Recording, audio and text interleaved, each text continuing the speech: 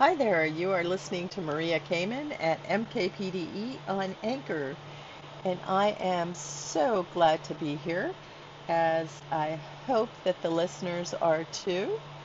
You know, last time we talked about Christmas in July. Well, there's nothing like retailing in August for all those great things that you're hoping on having. One of the things that I love to do is to start shopping early. I know it sounds cliche, but the truth is that I save a little bit of money for the Christmas presents. But you know what? There's such a satisfaction in knowing that you got a good deal on a gift.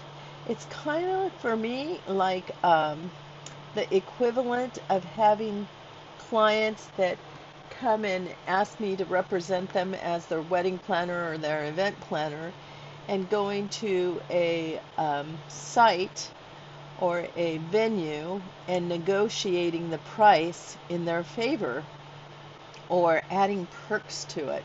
So today we're going to talk about the top 10 things on the gift shopping list, what's hot, what's not, and I hope you'll stick with me. You are listening to Maria Kamen at MKPDE on Anchor.